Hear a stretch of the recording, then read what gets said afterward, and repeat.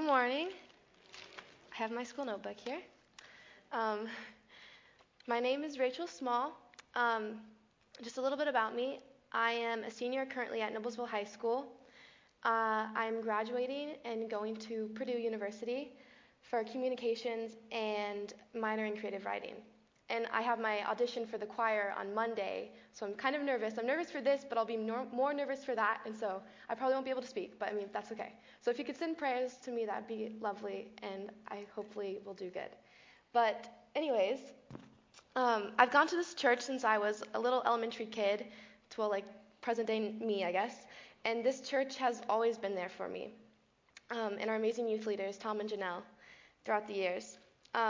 When I was in 5th grade, I started to come to the youth group with my close friend at the time, and I was very shy and quiet back then. And when I was little going to this church, I'd only come to the adult service, I guess you could say. Sunday school was, I guess, not for me. I would bawl my eyes out in front of the door. I wouldn't go inside the door. So I was that kid. But luckily I have great parents who would let me come with them to the adult service, and we'd sit right up there in the balcony. As long as I stopped crying and I kept quiet.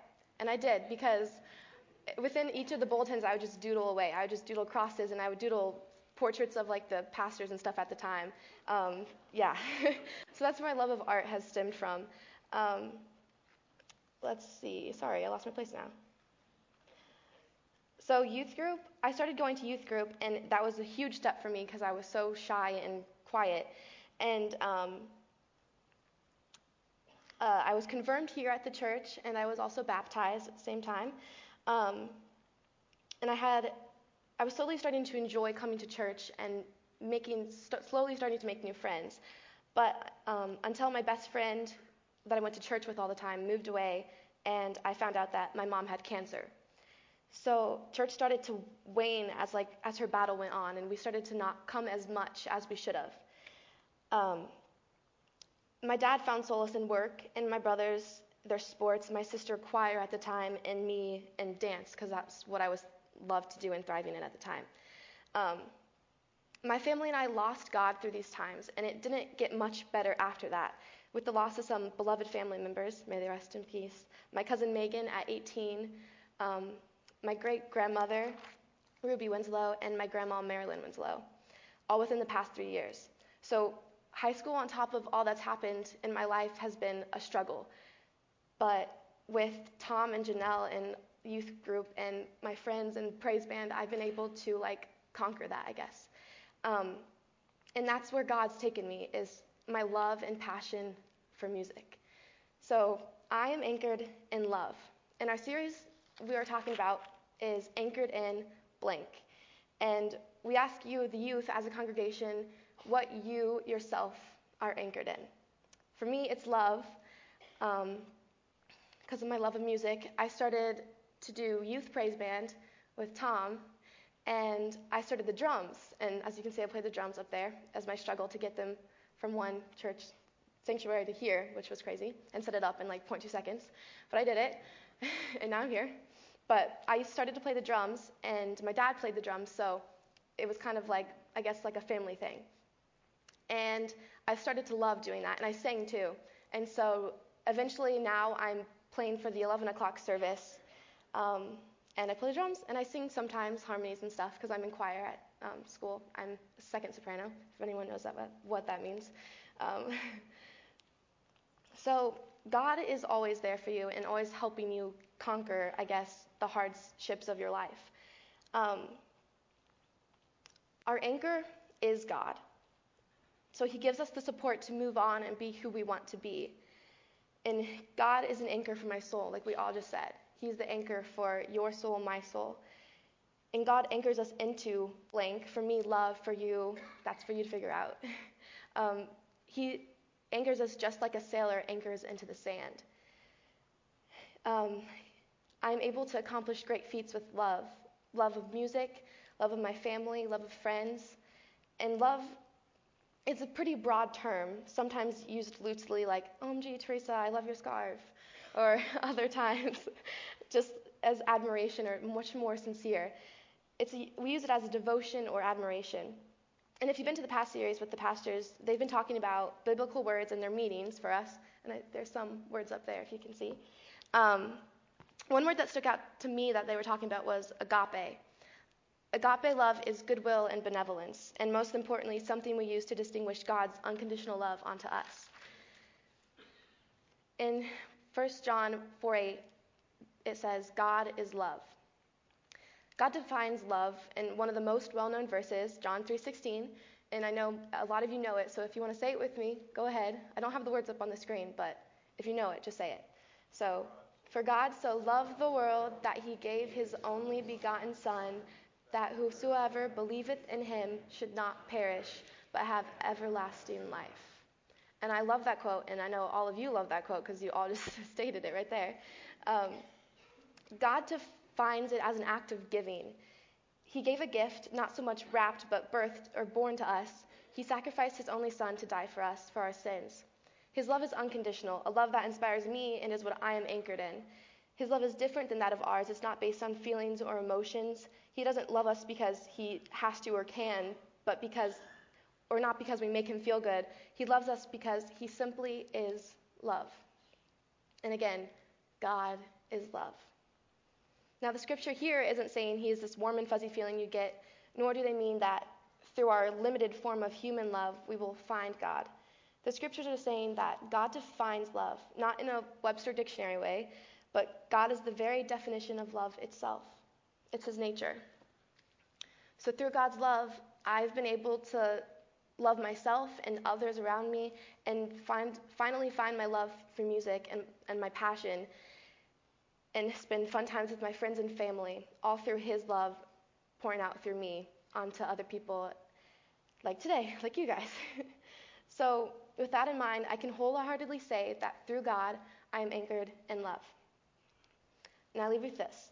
We are to love others with agape love, whether they are fellow believers or bitter enemies. In John 13:34, he says, "A new commandment I give to you, that you love one another just as I have you." Just as I have you. The Greeks define God's love with the word agape.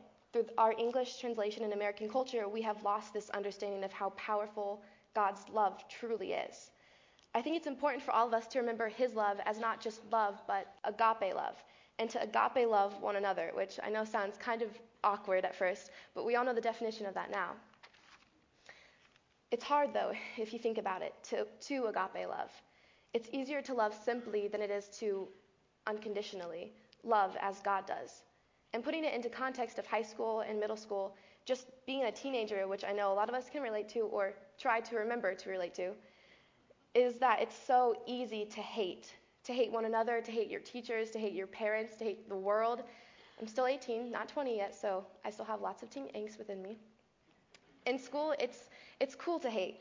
With so much pressure and insecurities, making fun of someone, bullying someone, passing rude remarks, all because we don't notice our insecurities or don't want to notice them, it happens. I'm guilty of it. I get angry, I get mad, and I say rude things because it's the easy way out. To show benevolence and goodwill to that slow driver that just pulled out right in front of you, despite the fact that there's no one behind you for miles, takes strength. Philippians 4:13. I can do all this through him who gives me strength. Now, my lovely friend Allie will talk about just that, strength through her life. Thank you. So, before I get started, when Tom first asked me to do the message, I was surprised at how quickly I responded with the word yes. I am not a public speaker, and if you've known me for any length of time, you know that I'm not one to volunteer and speak in public. But I feel that this was important to do because I feel that this was God wanting to speak through me and for you guys. So bear with me, please. So just like Rachel said, my name's Ally Martz. I'm also a senior here at NHS. And in the fall, I will actually be going to Radford University. And I know a lot of you don't know where that is because it's actually in Radford, Virginia. And I will be majoring in elementary education. So, as you guys just saw, music is a huge part of my life. I've been singing probably since I was about 2, I think. And it's just been one of those things that I can do to stress relief or to sing, whether I'm sad, mad, happy. It's just one of those things that I do. And I'm also going to talk a little bit about my life as well. So I was also baptized at this church when I was 6 months old. I think it was actually in here. I'm not sure. I don't remember it. I met my best friend here in second grade Sunday school, and I was confirmed here in the 6th grade. And growing up, we went to church a lot. I went to Sunday school, and I had a lot of fun. I made friends, and friends that I still talk to now. And I didn't realize what a lot of the lessons that were taught in Sunday school meant until I was older.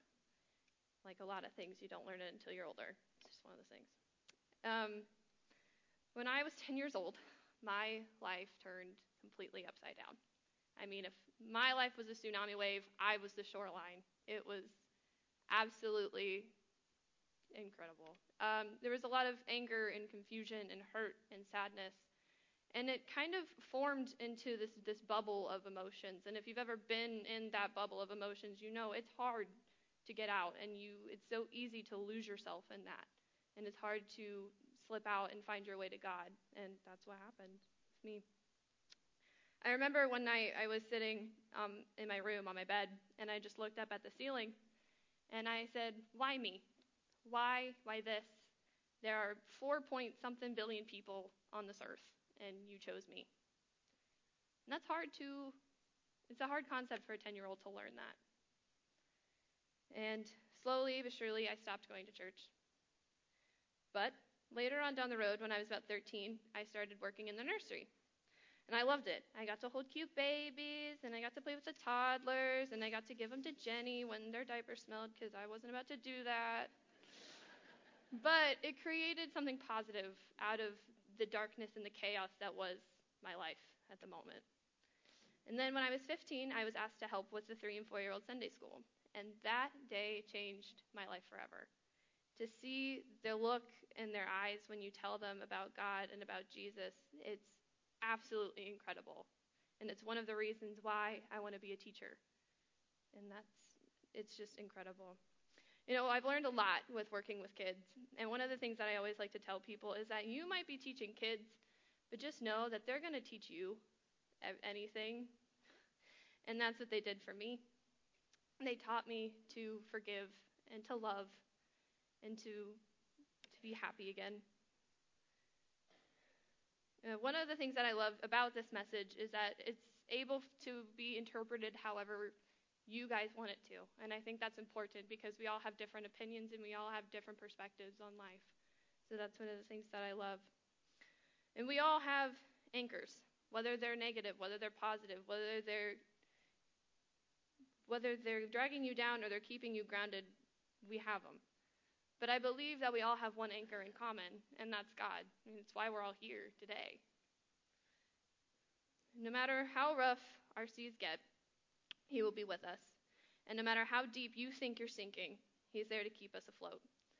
If I could tell that little 10-year-old me this message, it would have changed everything for me. One of the things that I've always learned, and my mom has always taught me ever since I was little, and I still believe it now at 18 years old, is that everything happens for a reason. We might not know the answer then, and we might never know the answer, but it happened. It's part of our story, it's part of our lives, and it makes us who we are. We've all been through it, and it gets us to this point right here. It's on our path, and it's on the road that we have to take. It's the one that God chose for us. And if you don't like it, sorry. It's kind of not your choice. But there's always a reason, and He knows, and that's all that matters. So, thank you guys.